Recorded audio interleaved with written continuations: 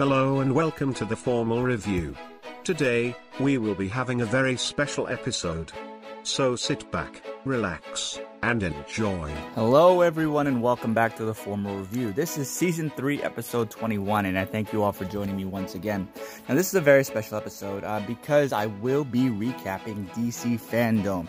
Now this was an event, you didn't know, that happened last weekend that I spent probably way too much time on. I thought since essentially I sacrificed my Saturday for this, I'd give everyone my thoughts. So this is going to be similar to my recap that I did for Comic-Con at home that I did for Backseat Directors. And let me be frank at the front end, this event was so much better than Comic-Con at home. The marketing prior to the weekend was on point with people hyping up the event, which obviously got me excited for it, even if it ended up being absolute trash. Luckily, it wasn't. Now, I didn't watch every bit of it, but I did check out all of the DCEU film panels, the video game panels, and a few others. On the ones that released trailers, I also recorded some live reactions, so you will be able to hear my live thoughts of those releases as well. First off, before I get started, I want to give a big shout out to Jim Lee, Korean-American comic book artist, writer, editor, and publisher. He was on a lot of these panels, and because he's drawn for a lot of DC comics, and I really lost count of how many he was on. And you really see how hands-on he was with the entire process. And looking into his story, it's honestly just inspirational seeing where he came from.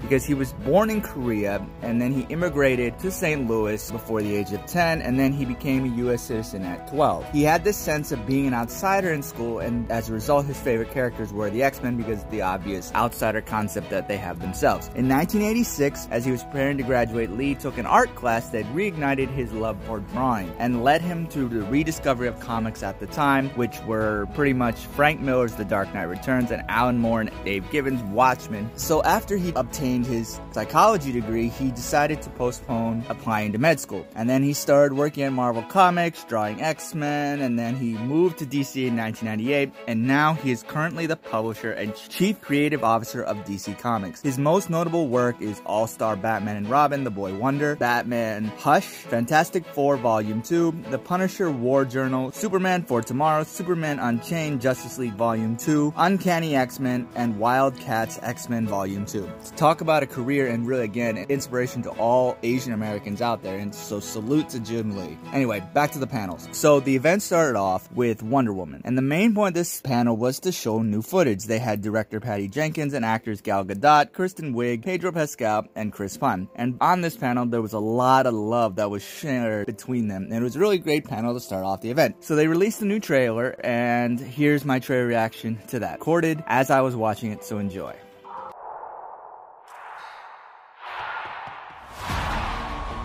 This world is not yet ready for all that you will do. Your time will come, Diana. I love that they're bringing back in like some of her childhood. That's so dope. Like even for, I know they show that in other trailers, but yo, this score sounds so freaking amazing. Citizens of the world, I'm here to change your life. Look at those 80s computers. I love it. Anything you dream of, you can have it. You look like you saw a ghost. Diana, look at you. It's like not one day has passed. I don't want to be like anyone. I want to be an apex predator. You've always had everything, while people like me have had nothing. Well, now it's my turn. Yo, Cheetah! Get used to it.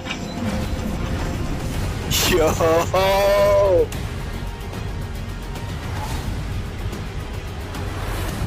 I've never been one for rules. The answer is always more. Yo! The way I fly, they will never find us. I forgot to tell you. What? Radar. Will they shoot at us? I love that.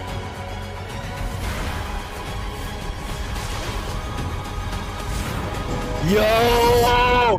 Yo! You do. Yeah! Yo, this is going to be so awesome! Oh, God. You know what? I'm ready to go. I think we can do better. Parachute pants? Yeah, Does everybody parachute now?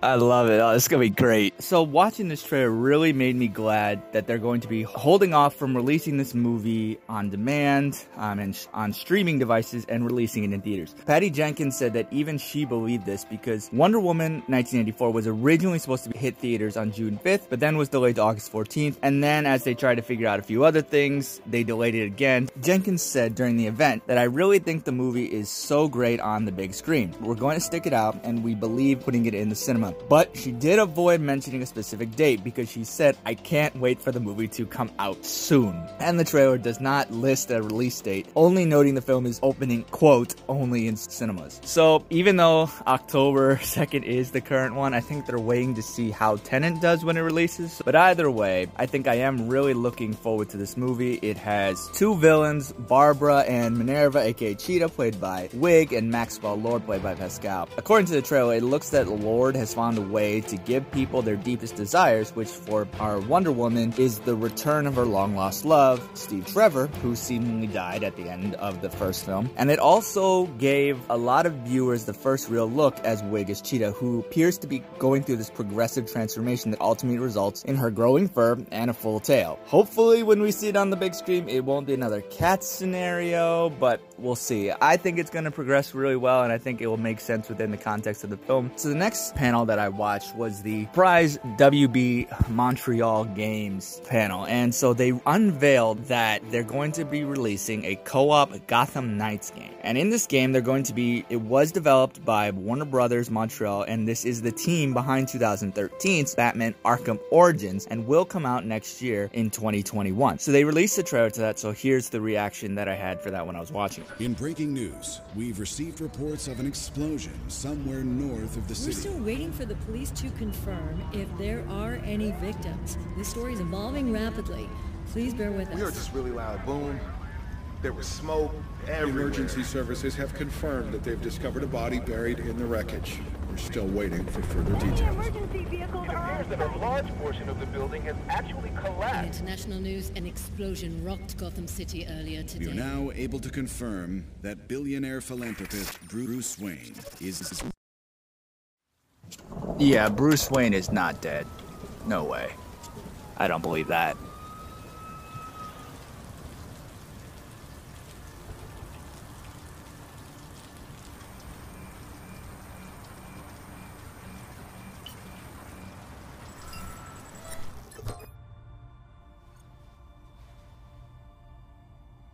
If you're watching this, I'm dead. This is a code black.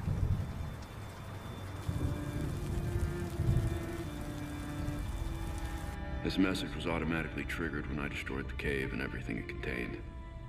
We both know it won't take long for Gotham's criminals to realize the Batman is gone. And you can't count on the GCPD. Haven't trusted us since Jim died. Gotham will need its protectors more than ever. I'm leaving you the Belfry as base of operations. Some of the technology is outdated, but it has the gear you need and all of my files. You've always had my back when I needed you. I know you'll keep Gotham safe. Good luck. Couldn't they not get Kevin Conroy? Who's the voice of Batman? So, but when does this take place? Because Batgirl is not crippled anymore. Because she's Oracle.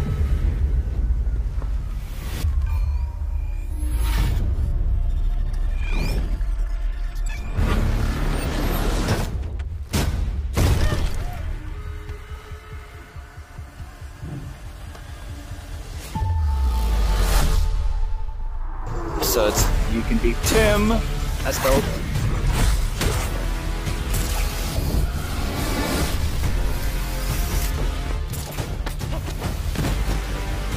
Nightwing, Batgirl. That's pretty awesome.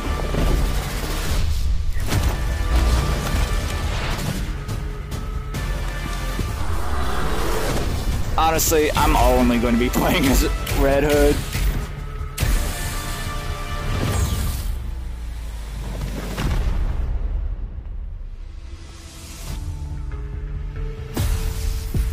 Oh, invisibility?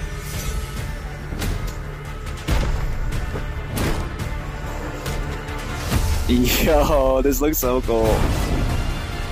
Ah!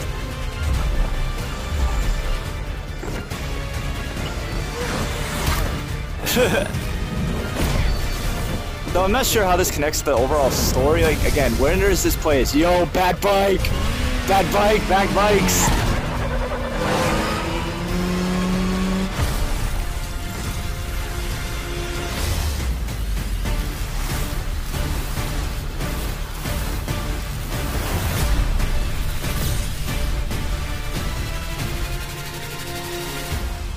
Alright, so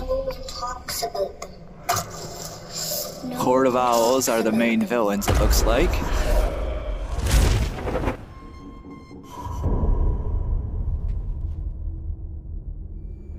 Not a whisper word is said.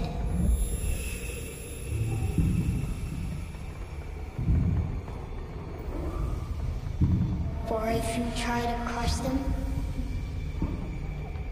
then the town Yo, it looks pretty dope.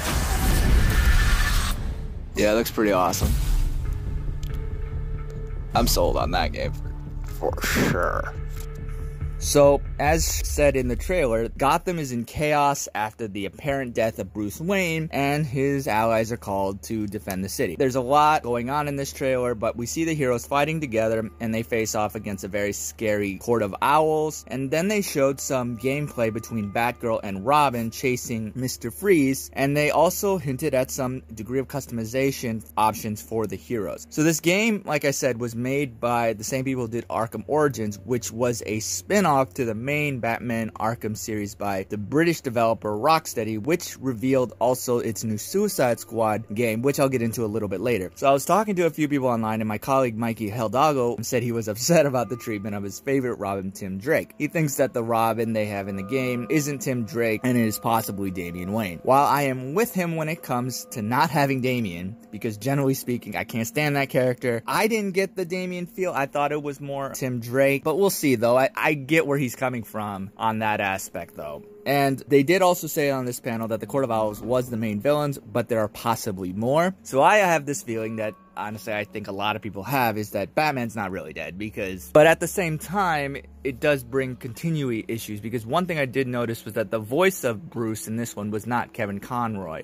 I don't know offhand if it was the voice of the guy who did it in Batman Origins, but either way, if they are going to continue that, there's issues with that, because obviously, one thing about it is that Batgirl, in that storyline, she's Oracle, which means that she's already been crippled, so unless she pulls a... There is no cartilage in your knee, and not much of any use in your elbows or your shoulders. Between that and the scar tissue on your kidneys, the residual concussive damage to your brain tissue, and the general scarred over quality of your body, I cannot recommend that you go hella skiing, Mr. Wayne. Right. Not bad at all. I'm really unsure of where this falls in. And you can just strap up your leg and put your mask back on, but that doesn't make you what you were. And there's obviously some things that come off screen with the death of Jim Gordon, and so I'm really confused on where this plays out in the story, because it can't be a sequel to Origins because that happens before the Arkham games, but then Red Hood exists, who's only a character because of the Arkham Knight game. So it's kind of odd. I'm not really sure where it falls in, though I think the game will be kind of fun to play. I think that they can also bring in some other members of the Bat family, such as Batwing or Batwoman as DLC or something, because they're a lot of fun to play as characters. Frankly, they kind of alluded to possibilities, and even though Batwoman could be viewed similarly to the Red Hood in the sense of that she uses guns, I think that a character has a really big fan base that I think like they should bring her in, and I think it would be a missed opportunity if they don't. Okay, so back to films, and the next film one was The Flash. So this panel included director Andy Muschietti, Ezra Miller, and writer Christina Godson, and a few producers. In short, we were told that the plot was going to be Flashpoint, and really, honestly, Ezra Miller is very annoying / awkward. Not much was revealed here when it comes to the entire story, because this has kind of been alluding to for the past few weeks, and also it's kind of the best Flash story in my opinion, so I'm not really surprised at that. I think the most thing about this panel that really bothered me though was Ezra Miller. Like I said, he was awkward and kind of annoying because he was trying to bring in some random humor. I don't know. I know there was this video that was going around that kind of showed him choking a woman, and I'm not sure the details of everything, but maybe they're trying to just show a more positive side of him because they can't kick him off the film because he's the main character, or there's something in the contract. I'm not sure. I think that was trying for them to show he has this humor side of him, but it was really, really bad and honestly unnecessary. Flash fact, did you know that according to actual comic book canon, Superman is both a vegetarian and a Metallica fan? Which is, of course, impossible. But then again, he's Superman. It really just didn't fit anything. They did show us, though, some really kind of cool concept art that really showed the redesign of the uniform that honestly makes it look more organic in comparison to the metallic armor look that we got in Justice League, and it really looks more New 52. So in another panel, the DC film boss Walter Hamada noted that there is one Earth with the Gal, Jason, Ezra version of the Justice League, and then there's another with the Pattinson Year 2 Batman that we'll be getting next year. I think that this multiverse concept is a very, very lazy way to explain everything. I understand it's the easiest way to explain everything, and it can kind of show that they have control over everything, but it's something that's very centered in the comics as well, and it bothers me there. So I don't like that explanation. I understand it's obviously based in science and everything, but it's kind of just a very lazy way of explaining things. And honestly, if they really wanted to do the work to keep everything connected, it would have been done. I get it, and I'm not gonna make that a big bothering point of everything, as long as it kind of goes cohesively. I'm not even sure, honestly. So on that panel, they even said that the crossover that happened on the Arrowverse was completely last minute, and not even some of the actors knew about it. What the hell is this? I'm asking myself the same question. What are you doing here? Well, I'll tell you that when you tell me where here is. They also said that it was improvised, which I thought was kind of cool. Is this cosplay? Oh, do you want a selfie, bro? I'm sorry. We're not, no. And what's interesting is that this is the first time that the cinematic version of Barry Allen is referred to as the Flash. I'm also the Flash. You're also the what? The Flash. The Flash? The Flash. And he also knows that your outfit, it seems freaking comfy. Yours is pretty cool. Smooth. Seems safe and breathable. And that honestly, time travel is somewhat possible. This should be impossible now. It should be impossible now? You don't know about the... I told Victor this was possible. So this obviously I think has some ramifications for this new film, and which may or may not be addressed, but I think it definitely can be kind of alluded to. They don't have to obviously bring in Grant Gustin into the movie, even though they said that they would like to if they could. I don't think they need to, even though, again, like I said, it would be cool if they did. I think the most confusing part of this panel, though, for me, though, is obviously the Batman inclusion. The art that they showed is very obviously the Michael Keaton version. So here's where I'm confused. So the Batman character is getting 3 different actors playing him in the next year, and 2 are playing him in this film alone. So one of the big news that broke last week is that Affleck is returning as Batman in the Flash movie. According to Vanity Fair, rumors have kind of been going around that the movie's not only going to give off his own Flash franchise, but also adapt the Flash comic book arc, and then thus go into the DC expanded multiverse. So there's been early talks and suggestions that Michael Keaton is also going to potentially suit up as an older version of the Batman, after starring as Batman in the film version from 1989. What are you? I'm Batman.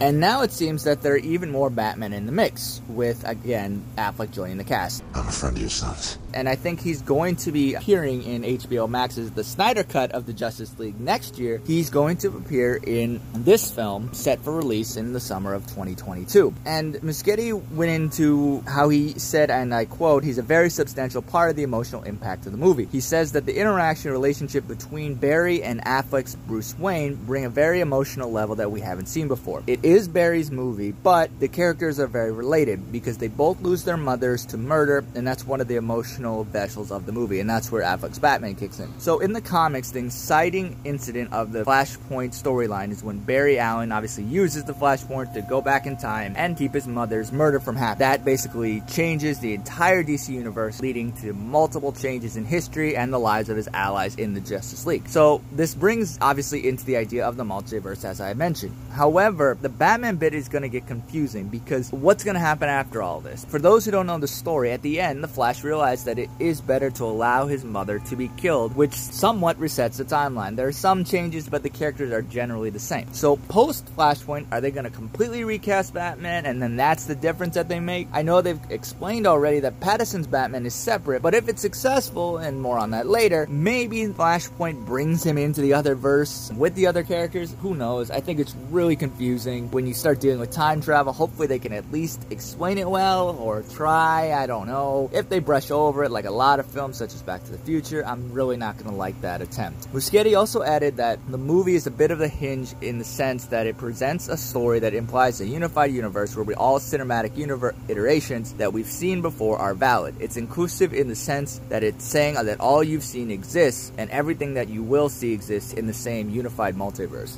Again, I feel like that's a lazy way to do it, but whatever. So that sounds like I thought there was a lot of negative things that came from this panel, but my favorite part of the panel was honestly Muschietti, because the more I thought about it as I was watching it, the more and more I like him for this film. He has obviously been a good director, able to combine horror and comedy. While It Chapter 2 was a bit of a letdown, he is still one of my favorite horror directors, and his films Mama and the first It are done, I think, very well. The DCU has been using directors primarily from the horror genre for their films, and I think it's been working very well. Zack Snyder, Aquaman's James Wan, Shazam's David S. Sandberg, and even the upcoming Black Adam movie director, Kwame Koetsere, sorry if I'm mispronouncing that, have all directed in the horror genre. I do think Aquaman and Shazam's versions are the best showing of this in their films, but Zack Snyder does have some attributes to add to that as well. So The Flash may not be thought as a horror film, but here's the thing. There are these time wraiths that exist, which are essentially these time ghost moderators. They don't like people who mess with the timeline, and they're very, very kind of scary looking. Furthermore, with the death of Barry's mother being the center of this story, this film can get very, very dark. I would say suggest go watch the animated film version of the storyline, and you'll see what I mean. I'm not going to spoil everything about it, but I think there's a lot of potential for this movie when it comes to adding in a lot of horror aspects that Muschietti can add an extreme amount to, and I'm very excited for this. So the next film that is The Suicide Squad. As a lot of people were thinking, there was going to maybe be a notice of a Air cut film that's already released, but that wasn't announced. But the new film, which is I think a sequel, and I'll get to that in a second, they released some footage, and also the director James Gunn revealed who's going to be playing which villain in the 2021 movie. And so they obviously have the returning Viola Davis as Amanda Waller, Joel Kinnaman as Rick Flag, Jai Courtney as Captain Boomerang, and obviously Margot Robbie as Harley Quinn. They also introduced Michael Rooker as Savant, Lula Borg as Javelin, David Dastmalchian as Polka Dot Man, Daniela Melchior as Ratcatcher 2,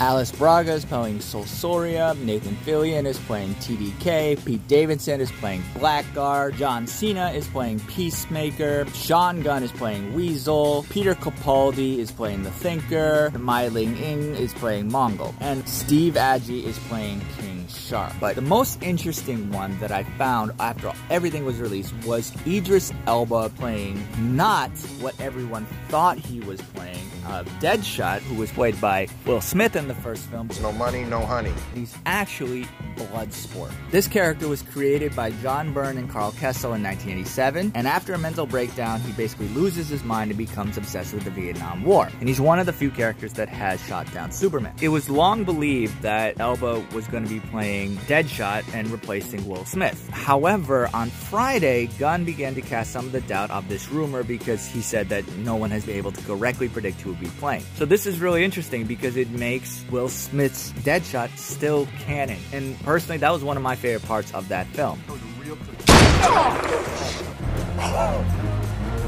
Y'all jokers must be crazy. So Gunn then shared a teaser with some behind-the-scenes footage of the action-packed movie, and here's my reaction.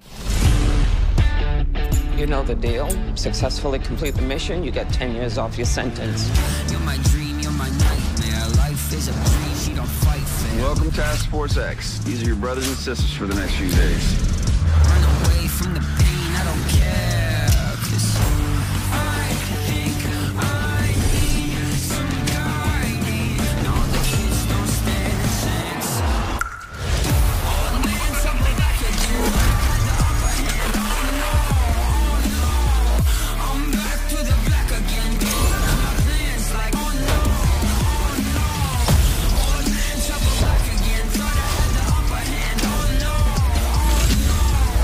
I'm back to the black again. Getting to my plans like, oh no, oh no. First day in sight, the violence turn around. Then day in fight, the silence turn it down. I think I need some guidance. No, the kids don't stand a chance.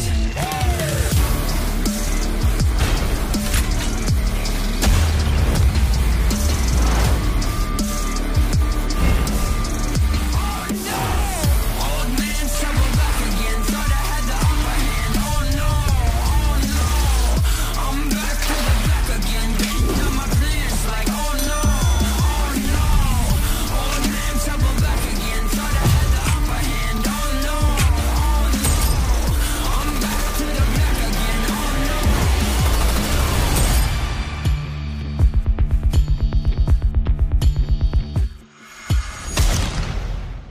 After this kind of behind the scenes thing, I'm not gonna lie, I am really excited for this movie.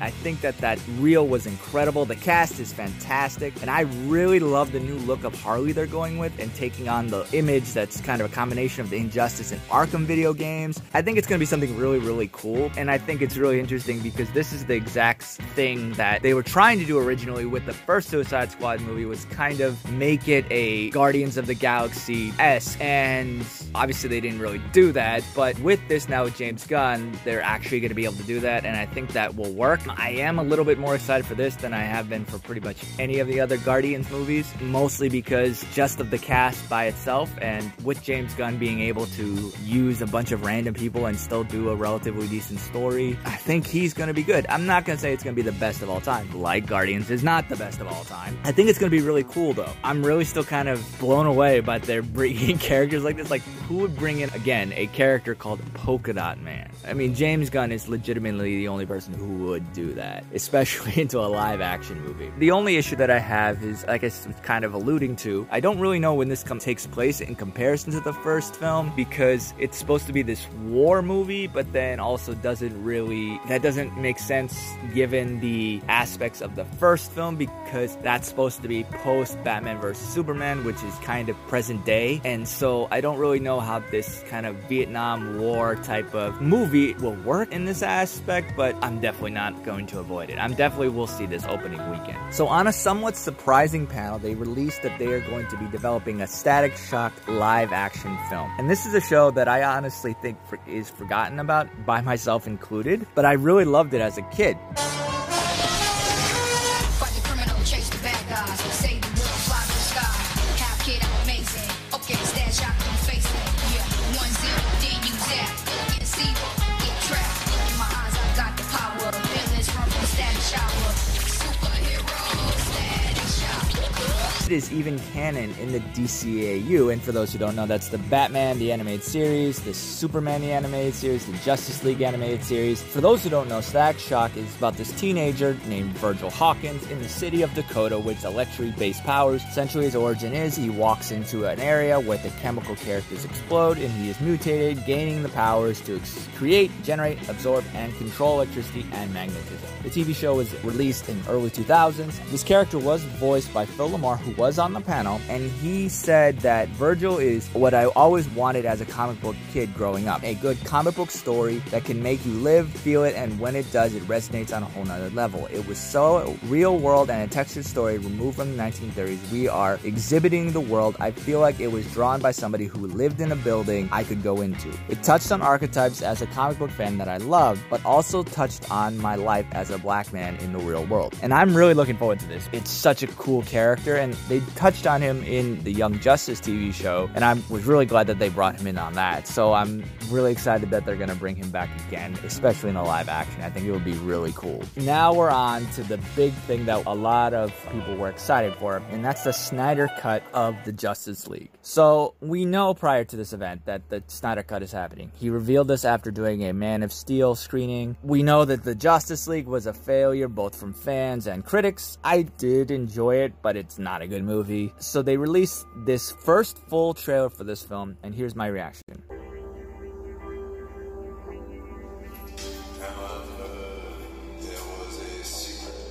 Oh, there's Darkseid.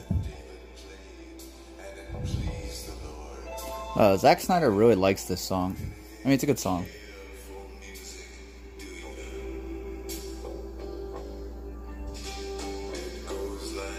Yeah, I was right. Yeah, that's where at the end of the teaser trailer from before. I was right. Go back and look.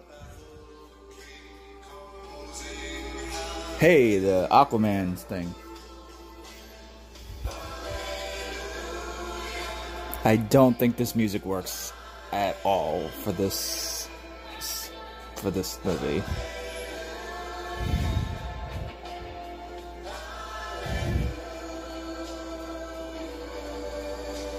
Honestly, this just looks like a lot of scenes that weren't in the original. I mean, in the theatrical cut, but they want to just show them again. Show that they have it. That just seems like all it is. Yeah, that's like, these are just clips that like we should have seen before, but we didn't.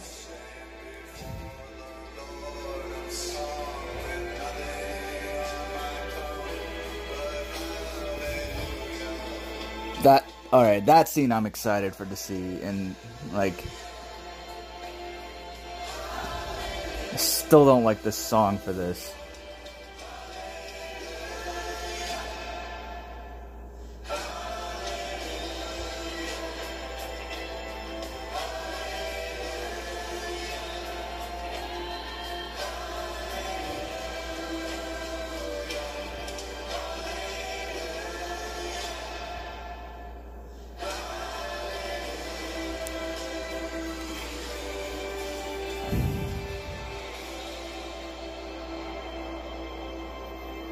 Guy's probably fought hundreds of thousands of other super beings on the other planets he's destroyed, right? And we have to assume he's won. I don't care how many demons he's fought and how many hells.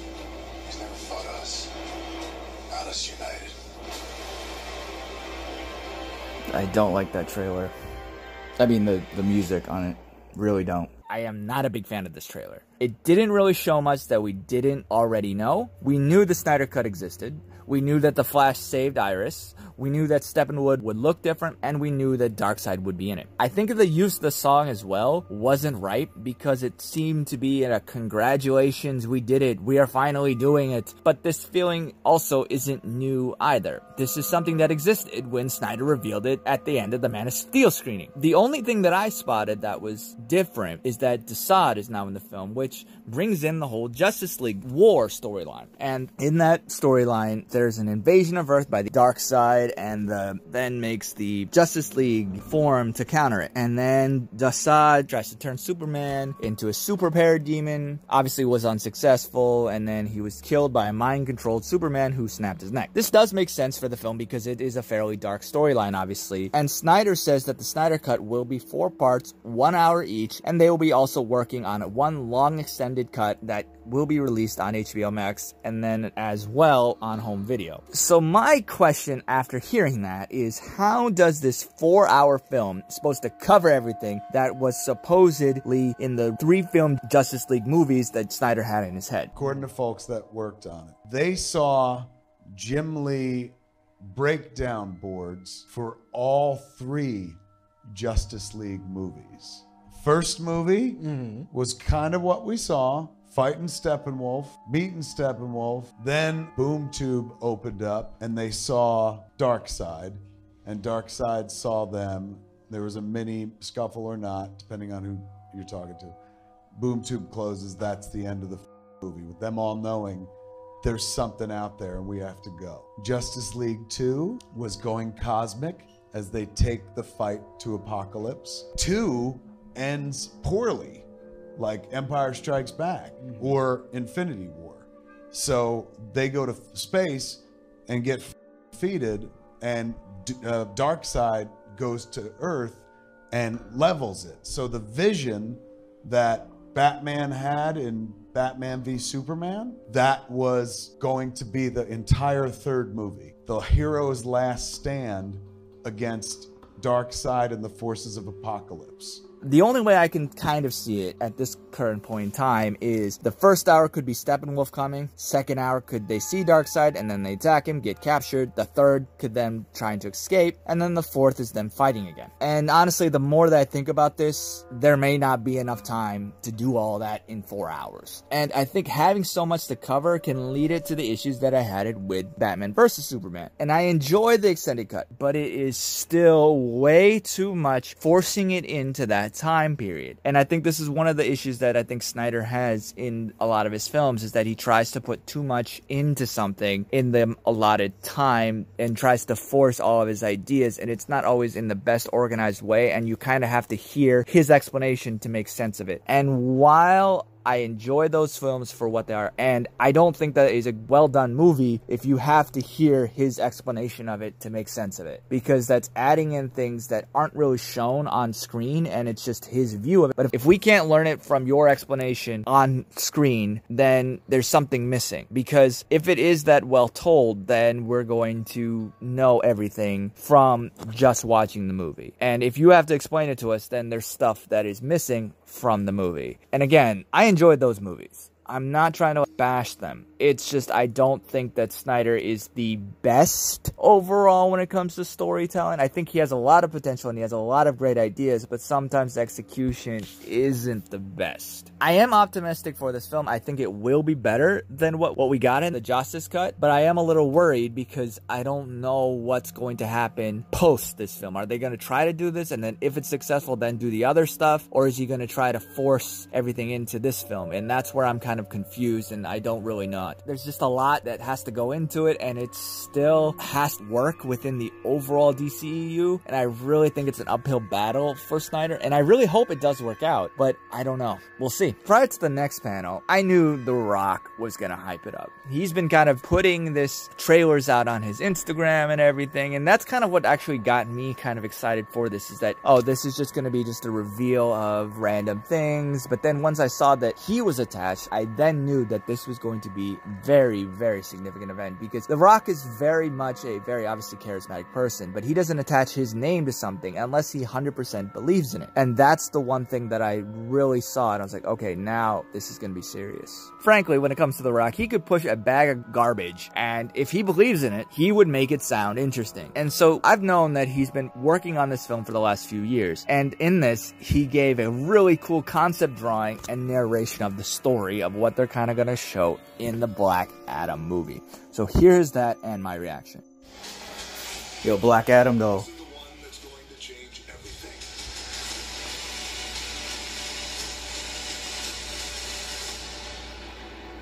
This is Black Adam. 5,000 years ago, Kahndaq was a melting pot of cultures, wealth, power, and magic. Yet most of us had nothing, except for the chains around our necks. Kahndaq needed a hero. Instead, they got me. I did what needed to be done, and they imprisoned me for it.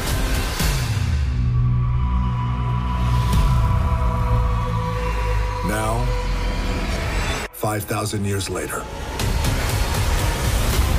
I'm free, and I give you my word.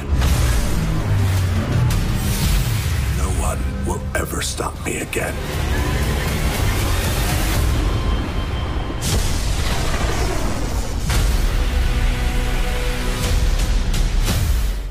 I can promise all of you this, all of you around the world right now watching, I can promise you this, I give you my word, that we are going to go beyond your wildest expectations. And I already know this because your expectations are high, so are mine.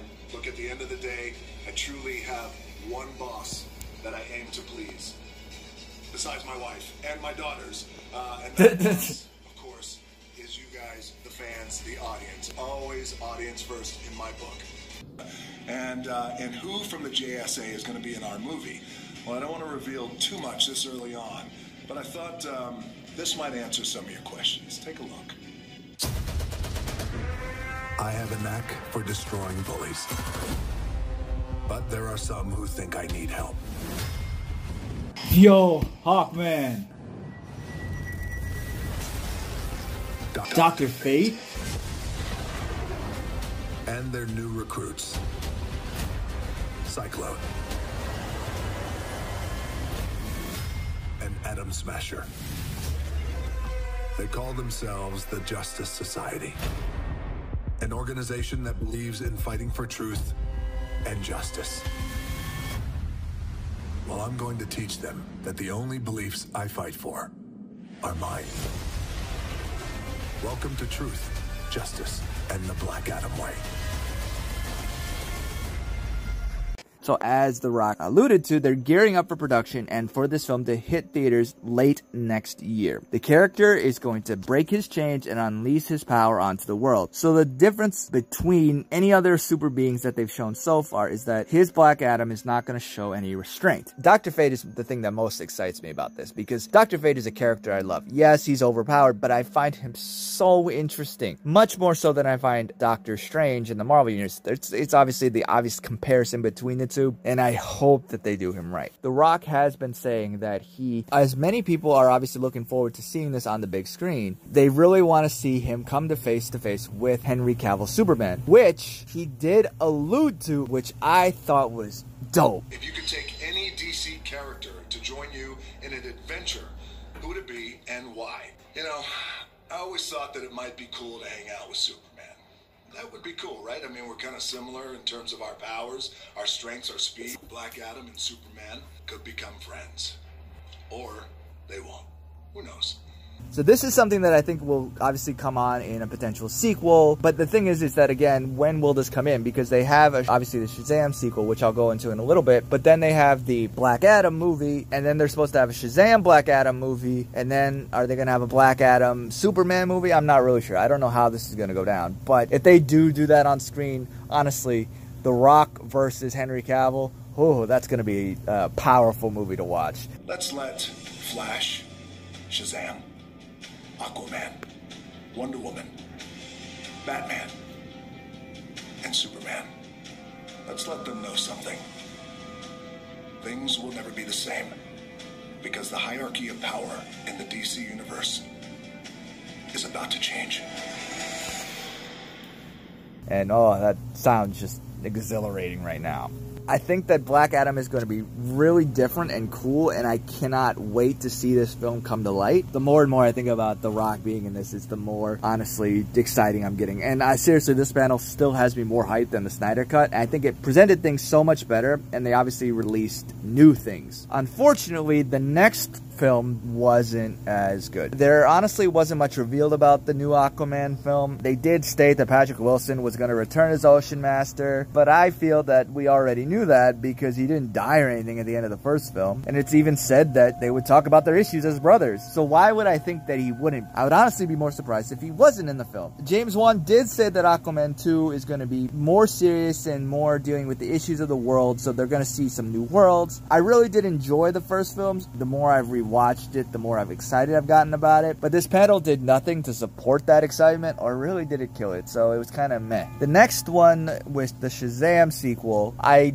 was a little bit excited for, because Shazam, I think, was one of the most surprising movies to come out of the DCEU. I did not expect that movie to be good, but that movie was done really well. I loved the message of that movie, and the acting was great. So we've seen it before, and we're always going to see it again. Zach Levy was playing up the fact that he can't release anything new about Shazam 2, but the way he did it was very charming, and really all the kids that showed up, and also Megan Good, they also were charming as well too. We know when someone's says they can't, they're actually going to release something. So they did release that Sinbad is going to be a part of this film, and I thought the release of this was done in the best way possible.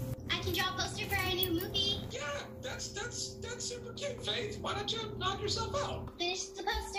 Wait. Faith, is that Sinbad the comedian?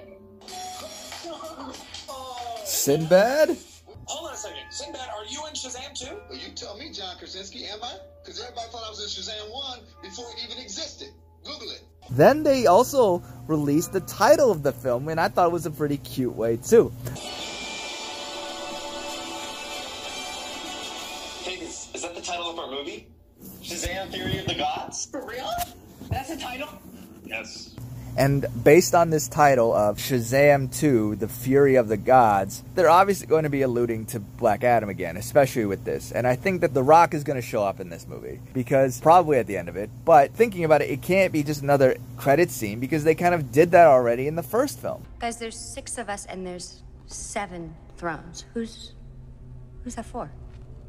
But either way, I am excited for this movie. I think it's going to be good. I'm not the most excited for it in the sense of in comparison to the other ones, but I do really think it's going to be a decent movie. Okay, so as I mentioned earlier with the Gotham Knights game, I talked about Rocksteady's upcoming Suicide Squad game called Suicide Squad Kill the Justice League. And this was teased earlier this month with an image. So this game is going to highlight characters of Harley Quinn, Deadshot, King Shark, and Captain Boomerang. And they released a full trailer for that, and I recorded my action to that game, so here you go.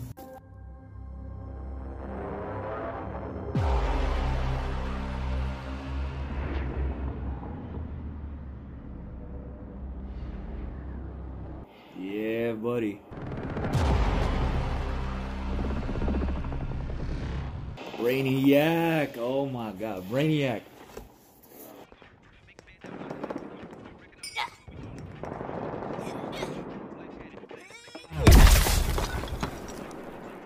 We lost the target. Repeat. Task Force X has lost the target. Damn it! Argus 3 is taking heavy fire. Get to Park Ridge ASAP. Don't worry, boss. We got this. Hey! Boomer! Lay down suppressant fire! Keep it down, Hal. The ears are still ringing after that last Barney. What is that?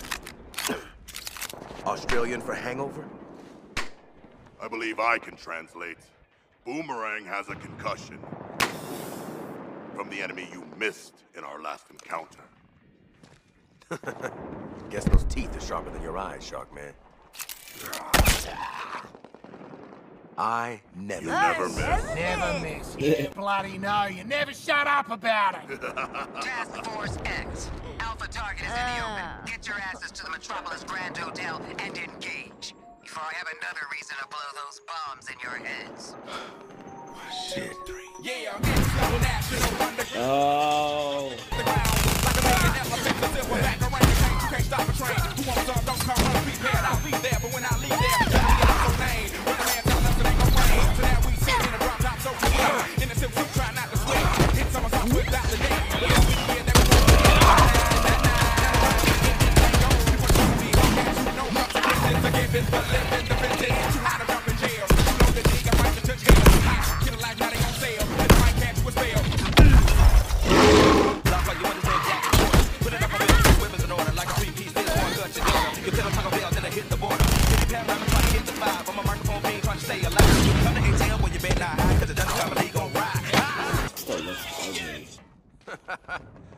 Smooth. Yeah, Deadshot looks dope. Oh, LexCorp. In the background there, LexCorp. Reminded me of something. Oh yeah! Waller's stupid alpha target. Who are we supposed to be killing again?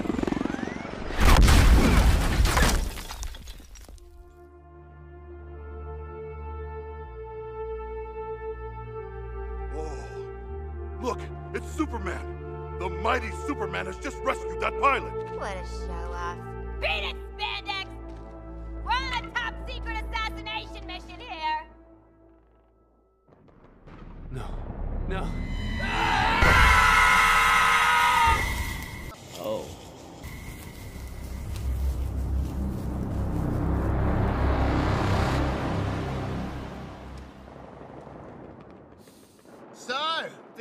who we're killing yet?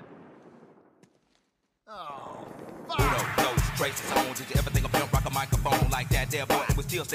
It actually is Superman, it's not Bizarro.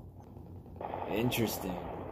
They also confirmed on this panel was that the game is a continuation of the universe of Rocksteady's previous trilogy of Batman games, Arkham Asylum, Arkham City, and Arkham Knight, but like Gotham Knights, it is a multiplayer game. I am definitely interested because I thought it was going to be a Bizarro and not Superman, and I was wrong. So we're going to see what happens here. I'm just really interested again to see how this ties into Gotham Knights. How does Gotham Knights attach itself to these other games? With the multiplayer aspect, are you going to get different aspects of their characters and everything like that? I think it's going to be a lot of fun to play. So the finale of this entire event is the panel for the Batman movie that was originally supposed to be coming out this October, but it got pushed to October of next year. So prior to this event, I was on the fence about it. I'm not gonna lie. I did think that Matt Reeves is a competent director. He legitimately made 2 of the films in the Apes trilogy and really made that trilogy one of the best of all time. I'm not saying it is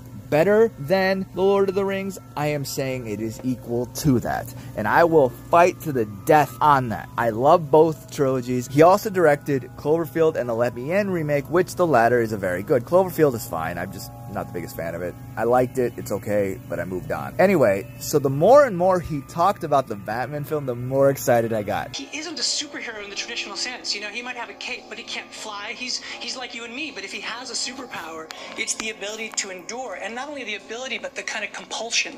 And so that idea of being that driven by your past and by the things that you can't quite resolve in yourself, like, he's a very alive character. And to me, to tell a version of Batman where, again, it wasn't about how he became Batman, but it's about the early days of how he is Batman, and he is so far from being perfect, and watch us sort of see him becoming what we all know about him and see it in new ways. I felt like that was a way to do something that hadn't been done.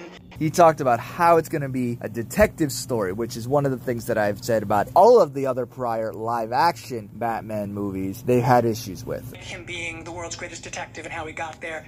You know, those things have been touched on, but I don't know that they've been as central to the plot as they are in this particular Batman. So one of the things that really made me excited even more so for this is how Matt Reeves was talking about the inspiration for the Batman movie. For me, because I wanted to get into the mindset of the character and I wanted to think of the psychology, I think one of the cool deep dive ones was Darwin Cook's ego. He's confronting the beast that is Batman, and it's kind of, there's a kind of duality. I mean, there's a lot in what, you know, is trying to do in the story about him confronting the shadow side of himself. The degree to which you have self-knowledge, you're able to understand your motivations, but he's broken, Batman. So while he's doing all of these things for the reasons that he thinks is right and that have a heroic sort of grounding in them, there's also many things that are driven by the parts of himself he doesn't yet know. And so I would say that that kind of sort of psychological Jungian shadow side, that sort of version of it is very much connected to that vision from Darwin Cook, from Ego. And I think that's such a great thing to do. Batman Ego was a DC comic published in 2000, but the idea of it essentially described by the author is that what if Batman and Bruce Wayne were able to sit down and talk about what they do? And this dialogue between them hasn't really been done in the films as much, which is something that I really think that it should be done. And in this, Bruce Wayne essentially becomes extremely consumed by guilt and decides to retire from Batman. But then his mind essentially gets split into 2 very different narratives. You have the Batman id versus his Bruce Wayne superego. They're battling back and forth in their minds, and the Batman side of him, he says, "Silence. You consider this madness? What do you think it would be like when you turn your back on me? Ignore me now, and you will live to regret it. You swore to your parents, to me, that you would dedicate your life to this crusade, and now you choose to turn your back on me? In the name of what?" Bruce Wayne replies, "I've had enough of this madness."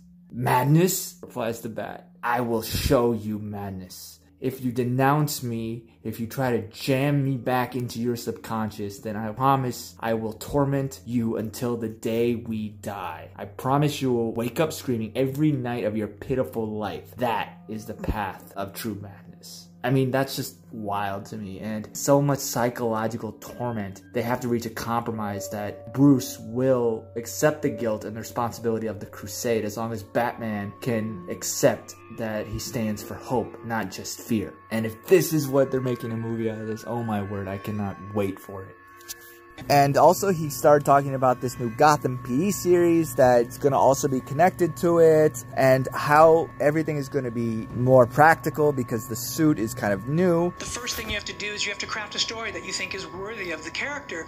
But then once you've done that and it becomes like, oh yeah, we're making this movie, one of the things you have to do is you have to design a bat suit. Rob had a very important part in designing the suit in that he had to be able to wear it, he had to be able to fight in it. And one of the things about this bat suit is that it's very practical. The whole idea is that he's made it himself. And so we needed to be able to sort of see how it would fit on him in these ways that he could move, but also looked like it was something that was still evolving. You always do a dialogue with everyone so that we can arrive at the thing that feels the most grounded, the most honest, and the most character-based. Rob actually talked to Christian Bale, and Christian Bale was like, just make sure you're going to be able to relieve yourself. He needs to be able to put it on. He also needs to be able to live as a human being. And then he goes into that all of the characters, not just Batman, are in year 2. Batman, Catwoman, the Riddler, Penguin are just starting their journeys as these characters. And like I said, it's going to be going into this detective and corruption story that follows the series of murders and Gotham's history. And as you can see from my reaction,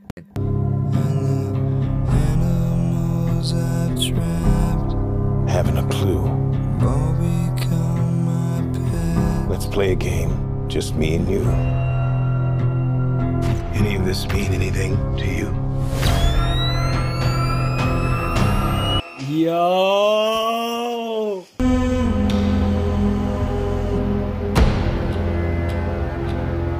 You're becoming quite a celebrity.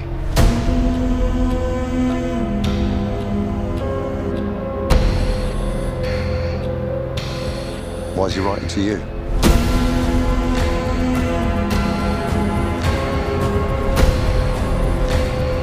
If you are justice, please do not lie. What is the price for your blind eye? The hell are you supposed to be? Yo!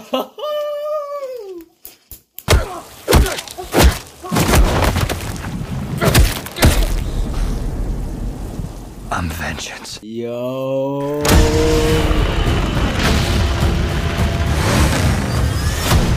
Whoa! This guy's crazy.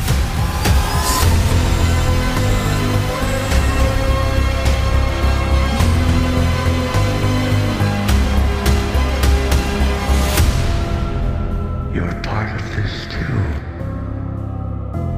How am I part of it? You'll see.